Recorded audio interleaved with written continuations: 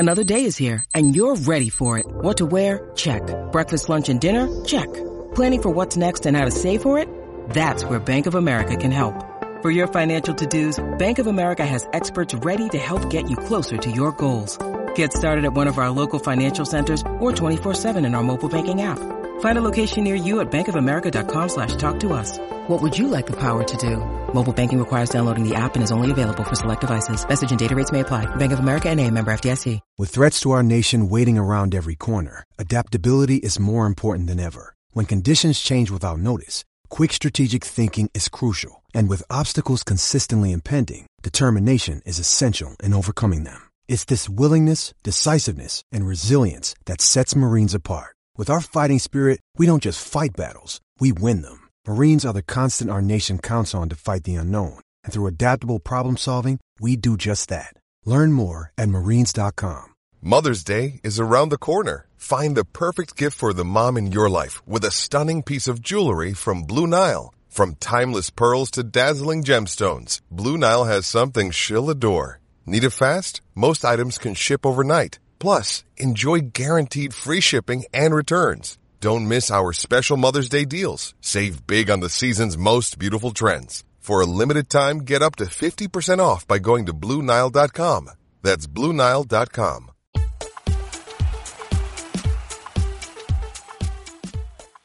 Hello and welcome to this 1865 podcast special. Local Heroes is a new film which tells the story of how three working class lads from Nottingham went on to become heroes, as they helped Nottingham Forest go from mid-table obscurity in the second division, now the Championship, to First Division champions and two-time European Cup winners under the management of the legendary Brian Clough. Set against the cultural backdrop of 1970s Britain, the film tells the stories of Viv Anderson, Tony Woodcock and Gary Birtles, and how the trio overcame the odds to rise to the very top of the game, not only here in England but also in Europe as well. This is Stephen, and Jeremy's here with me, and I'm delighted to say that we're also joined by one of the trio, Viv Anderson. Viv, welcome to the 1865 podcast, and thanks for joining us. Good afternoon, gentlemen. Be gentle with me.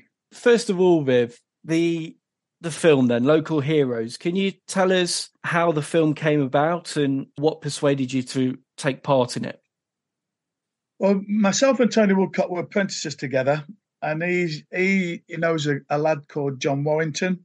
We've been known over the years, and they talked about, after the I Believe in Miracles film, they talked to one another about this project, Local Heroes. So Tony sold it to me, and we sold it to Gary Birtles, and that's how we are now. We just thought maybe a story to be told. I know it's about Nottingham Forest, it's about football, but about our three players from obscurity ended up achieving what they achieved. So that can apply to somebody in London, somebody in Africa, somebody wherever it may be. It's how you got to that point in the first place. So hopefully it comes over like that, although it is intrinsically based in Nottingham, where we were all brought up and bred. So, but you could equate this to anywhere, I think. You talk about your upbringing in Clifton, and how did that upbringing shape you for your professional career and the things you achieved in football? We had to walk 2 hours to school every morning, so that shaped you in all weathers. There was no buses, there was no dad's going to take you in the car. It was you had to get there and get back in your own means, obviously with friends and everything else. Remember at the time that Clifton Estate was the biggest council estate in Europe, so we had lots of friends and lots of people on the way. There weren't many black faces in that estate at that time. I think there was only me and another family. But yeah, it shaped me in many respects, really. One of the lines in the film that stood out to me is where Gary Birtles says, at the time this is, when he's just broke into the first team, that if it didn't work out, he'd be happy just going back to being a carpet fitter in Long Eaton, which by a modern standard, you think you're playing for the team that's just won the English League. Are you really happy to just go back to laying carpets if things don't work out? But even though you were all achieving incredible things on the football pitch and enjoying great success, it seems like all of you were very grounded still and conscious of where you'd come from. Is that how you felt at the time as well? Don't get me wrong. Gary used to say that all the time. I could easily go back to carpet fitting. And we used to say, why don't you get lost and go back to tyre fitting then if you like it that much? So we used to rib him all the time every time he mentions it when things didn't go quite well. So, yes, it was an upbringing that we all came from the Young Elizabethan League, which is still going to this day in Nottingham. It's like let me think. Wallsend Boys Club, where you had Shearer, you had Carrick, you had some great players, and then you got the Salford one where it's Fletcher Moss, where you've got Rashford, you got Jesse Lingard, you got Phil Foden. They all came through that system. So, but they all, if they were the equivalent of us, they've just got to get in the first team and they've got to play in 2 back-to-back European Cup teams.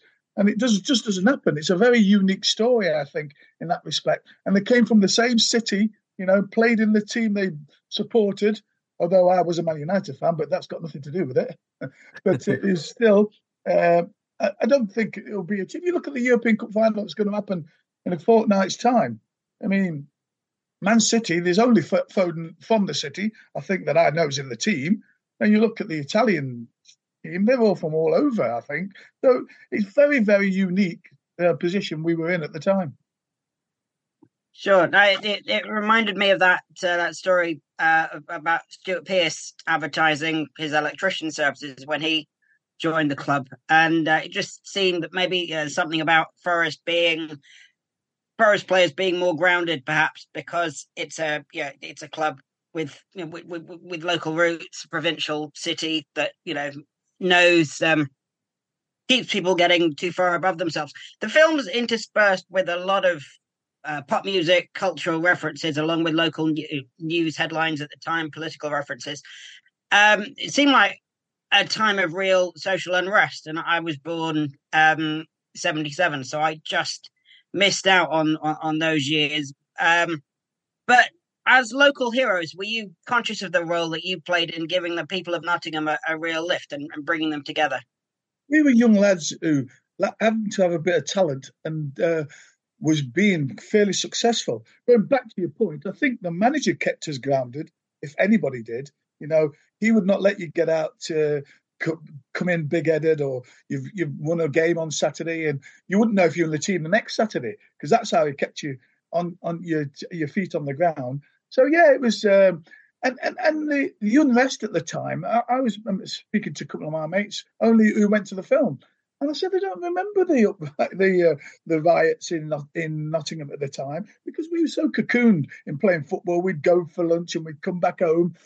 Obviously, we'd see it on the telly from time to time, but it never really registered with us that you'd talk about it throughout the day or with your friends at football or whatever it may be. It was something that's happened at the time, but was somewhere else and not really here. But clearly, it was all over the country at the time. But we were so focused on being footballers and trying to achieve.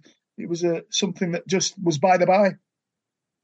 You mentioned earlier about the youth teams that you played for in Nottingham, but just going back to the start of your Forest career, how did you end up being spotted in the first place and eventually making your way to Forest? You mentioned you were a Man United fan, so was there ever a chance that you could be signing for a club like Man United and the team you supported? Well, it's an interesting story, that, because I went to Manchester United. I'd go from, say, 15 to 16 every school holiday. So I'd go up there, train for a week or whatever it may be, school holidays, stayed with a lad called Johnny Aston's mum and dad, who was in the team at the time. And then we'd finish training and watch Best Law and Charlton train on the next pitch. So I was like, fantastic, this is what football is all about. And then they said, after the year, that I don't think you're going to quite make it at Manchester United. So I went back to Nottingham. Mum and dad said, you've got to get a job now. You've had your messing about for a year. You've got to get a job. So I had a few interviews, different jobs. And then I ended up being a silk screen printer, right in the centre of Nottingham it was. Small firm. And what is a silk screen printer?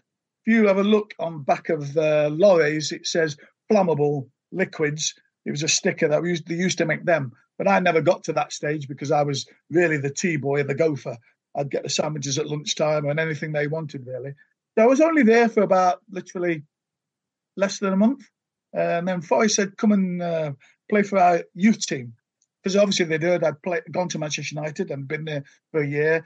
They'd come and play in our youth team. Went back and played in their youth team. Invited me back. Now I'm 17 and they said, we'll sign you. And I became apprentice with a couple of lads who were there that was from Clifton. A lad called Peter Wells, who ended up playing in the first team, who was a goalkeeper, and a lad called Glenn Saunders, who played fullback. So I had two friends already there. So, yeah, it was an interesting time. So Brian Clough arrived in 1975, but it's widely regarded and well known that things didn't really take off until Peter Taylor joined him a year later. Just interested in what it was like in that interim between Clough joining and Taylor arriving. Was there a different feeling? Did you think you were going places? Well, for me, it was a nightmare because I played on the Saturday against Tottenham in the FA Cup tie.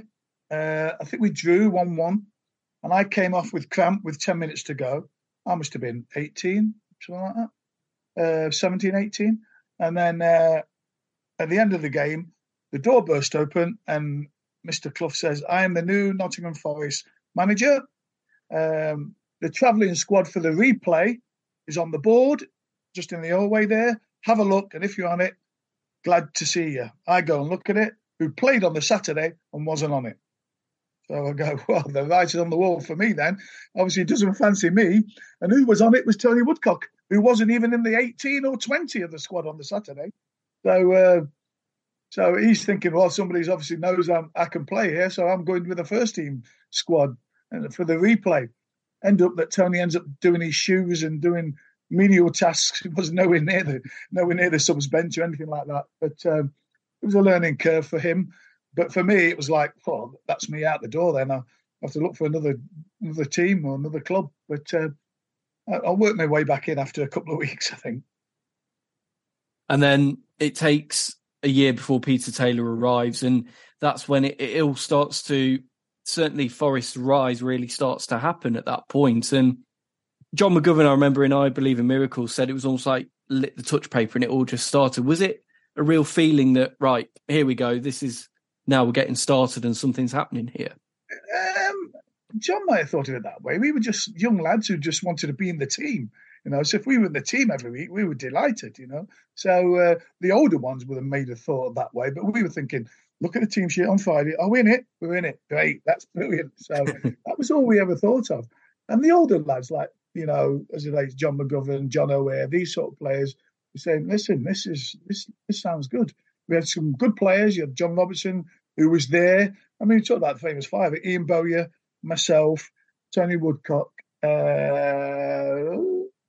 Martin O'Neill, and Ian Bowyer were there when he got there. So he had quite a nucleus of decent players that turned out to be decent players. We never knew that at the time, but ended up being decent players and being the stalwarts of the journey. So it was an interesting time. But John's got a different view on it because he was an older player. And I mean, we just looked at the team sheet and just crossed our fingers and crossed our toes that we were on it. As Forest started to become more successful and the trophies started to follow with the League Championship, the League Cup, and then the European Cups, at the time, were you aware of the impact that you were having on the city and the history that you were creating as individuals and as a team? Or was it you were in that football bubble of, I'm just getting on with the job and, like you say, team sheet on a Saturday, that's all I'm focused on? Absolutely. Next game, who do we play? Who's their best players? What we need to do, and it was all focused on the next game. It's a cliche, but it's a fact, And when you're that young, anyway, it's the next game, and am I in the team? The next game, am I in the team? Until we got to, with the year we won the league, the only time we ever mentioned it, none of the players mentioned it, but the manager mentioned it in April. I don't know who we beat, and he said, "I think you lot could win this, And that's the first time anybody thought about actually winning the league. So it was one of those, yeah. So it was very. each game at a time, every step at a time, small steps. And that's what it was, really. It was nothing thinking, oh, 5 games ahead, we could do this and we could do... No. It was next game, who is it? Who are we playing against? And who's their best players? And what we got to do to make sure we don't lose or win or whatever it may be.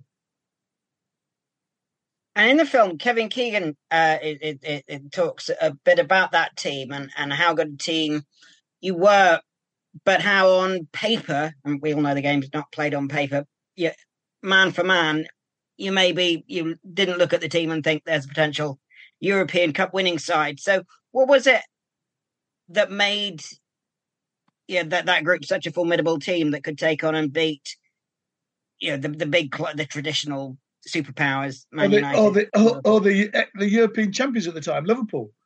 I think a lot of it was I think it was team spirit. We had a great team spirit. We used to leave training, we'd all go together, have lunch. 16, 17s have lunch together, and the rest, the boys who had to pick the kids up from school, they would go, and the younger lads would stay. We had a bond that for 4 or 5 years was unbreakable. And as you say, you're looking individually on paper. Little fat lad on left wing. You had John O'Ware, who couldn't run, centre forward, but held the ball up great. John McGovern, who'd been around. Frank Clark, who'd been around. So Ian Bowyer, who'd been at Man City. You look at the team, you're thinking, yeah, on paper, other people. I think that's what Liverpool did.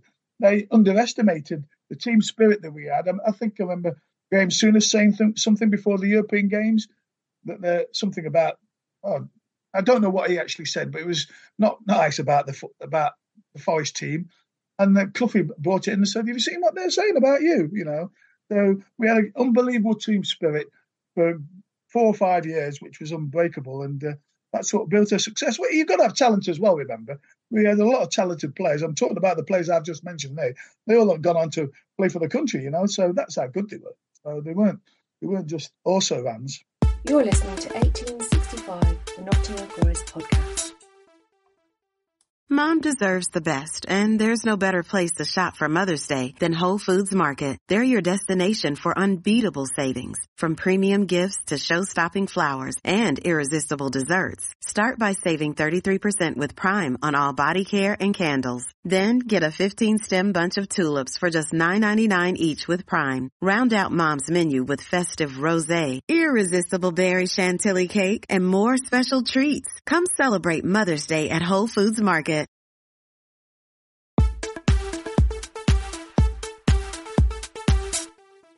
And you as well went on to play for your country, of course, in November 1978, make your debut against Czechoslovakia and become England's... It doesn't exist now. It's all changed now, hasn't it? Yeah, it is. Yeah. That's how old I am. But the story, obviously, is that you become the first black player to represent England in a full international. And when you look back at your upbringing and your career up to that point, were you kind of reflecting on where you'd come from and the journey that you'd been on at that point and how it had taken you then to England recognition? Not really. All I was thinking about, don't make a fool of yourself. 80,000 people or 100,000 people at Wembley. Make sure your first pass is a good pass. Make sure your first header is a good header. Make sure you get a good tackle in early on. All the basics that I had to do on a Saturday afternoon to make sure I could play to the level. So it's all about focused on doing the right things, because my dad was here, my mum was at home, but friends were at the game. It was all about, history bit never came into your head. It was about, I'm playing for England now, and the Kevin Keegans and Trevor Bookings and all these great players. I'm going, just don't make a fool of yourself and don't embarrass yourself playing for your country. So it's all the basics I had to get right on the night. Because it was an absolute terrible pitch. I think one half of the pitch was hard, and the other half of the pitch was soft. It was like, you wouldn't play it today. Had to wear rubbers in the first half and studs in the second half. The game would never be played today. So, it was a unique experience and a unique time. And I think as an achievement as well, a real cap in terms of your career up to that point and where you'd come from and the rise that you'd had with Forest and then taking that into the international stage as well. And I think that's quite an important story to look at in the context of the whole film as well, and that idea of becoming a local hero. Yeah. A local hero is a bit strong. I think Tony said that. They're not a hero. We were just lucky to be around at the right time, and we had a bit of talent to get us to a level. And remember, it was hard work as well. Don't really touch on putting it on film, but when I was 17, I dislocated my kneecap and slapped my ligaments in a reserve team match. So you had to fight through that as well. I was 3 weeks in hospital. That's how serious it was. Luckily enough, the surgeon who did the operation was the best surgeon in the country, but happened to be our surgeon at Nottingham Forest. So that's a bit of luck as well. And he used to take my X-rays around the world when he did seminars, saying, "You look at these X-rays. This boy is still playing professional football today." So that's how good he was at his job, and how fortunate it was for me that he was there at the time. So there's lots of, everybody talks about all the good times that we had together and all the games we won, but you had bad times as well. That's what sport's about. Sometimes you've got to take the good with the bad, and that certainly was obviously a desperate moment for me at the time, because now before that sort of injury would finish you as footballers, but I was lucky that the surgeon was really good and did a fantastic job, and I've got now maybe a 7-inch scar on my knee that now would be a 2-inch scar, but that's how the surgery's progressed. And just finally, we'll come to the modern day and a mention for the current Forest team. Now, there's been quite a few parallels made between the rise of this Forest team and the rise that your Forest team had. Yep. Coming from almost obscurity in the second division, not really going anywhere, a quick rise up into the Premier League, or Division 1 as it was then. Do you see or detect any Brian Clough traits in the current Forest boss, Steve Cooper, and what he's done to transform the club and get them where they are now? No, I'm a great admirer of Steve Cooper. When he came, what were they, fourth from bottom when he first came? Went on an unbelievable run and then got to Wembley and managed to win in the playoffs. He's done a fantastic job.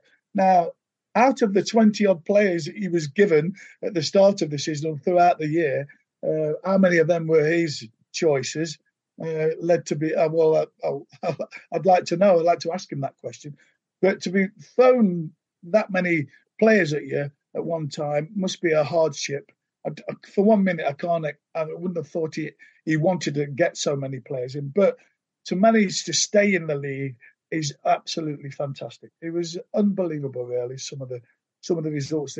I did an interview before the season started, and I said they have to make City Ground a fortress, because to go on the travels and win games away from home in the Premier League, it's really easier in the Championship, but to win it in the Premier League is really, really difficult.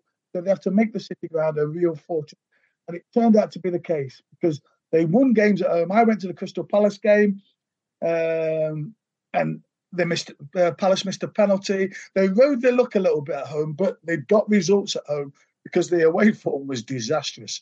And I think if Steve Cooper was on the call today, he'd agree with you. So I think moving forward, they have to improve their away results and continue on making the City Ground a fortress. And who knows what he may be able to achieve. To achieve what we achieved, remember, we got promoted and then went on to win the league, which is very, very rare. Leicester did it, and everybody said, wow, what a great achievement. I said, it was a fantastic achievement. But now they've got to win the European Cup back to back. And then they were knocked out in the group stages. So, it's not, I don't think it'll ever be done again. But having said that, I said, everyone tends to forget that Nottingham Forest botched together team that everybody goes, well, you put them on paper, who are they? They hold the record, not Liverpool. They held the record, 42 league games, half of one season and half of another. And we said at the time, that would never get beaten. Then Arsenal come along. So you got to remember, we had a group of players for 4 or 5 years were just unbeatable. Well, the record said that. 42 league games undefeated. And it wasn't with all the great pictures like you see now and all the dossiers on all the teams. It was like we took training. We'd say to Jimmy Gordon, listen, we'll have a five-a-side today, because he could trust us on a Saturday, on a Wednesday, or whenever we played, that he knew what you'd get out of us. And that's a unique thing, really. And what do you make of the current crop of Forest players? I mean, there is a core of local lads in the team, along with all of the signings. What do you make of the? Well, I think it shone through in the last half a dozen or dozen games, because the lads of Wall came back in the team. The other lad in midfield, what's his name? Ryan Yates, another local lad.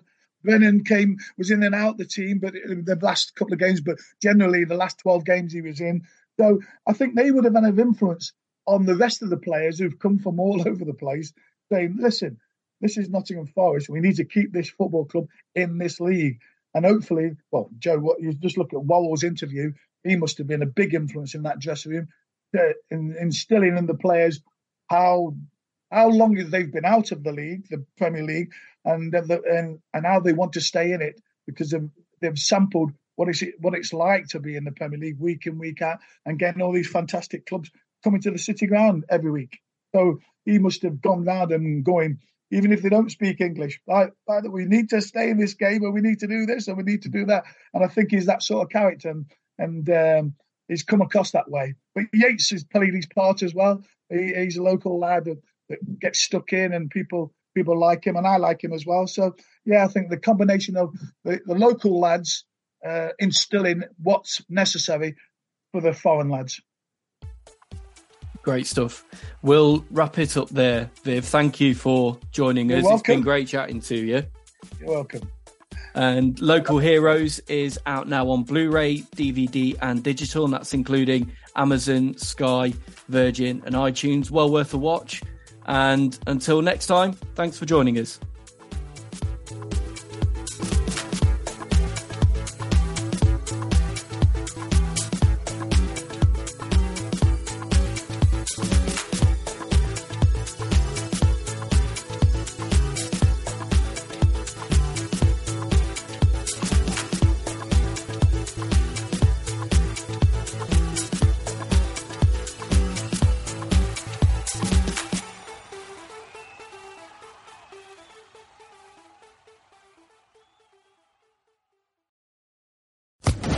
Social Podcast Network.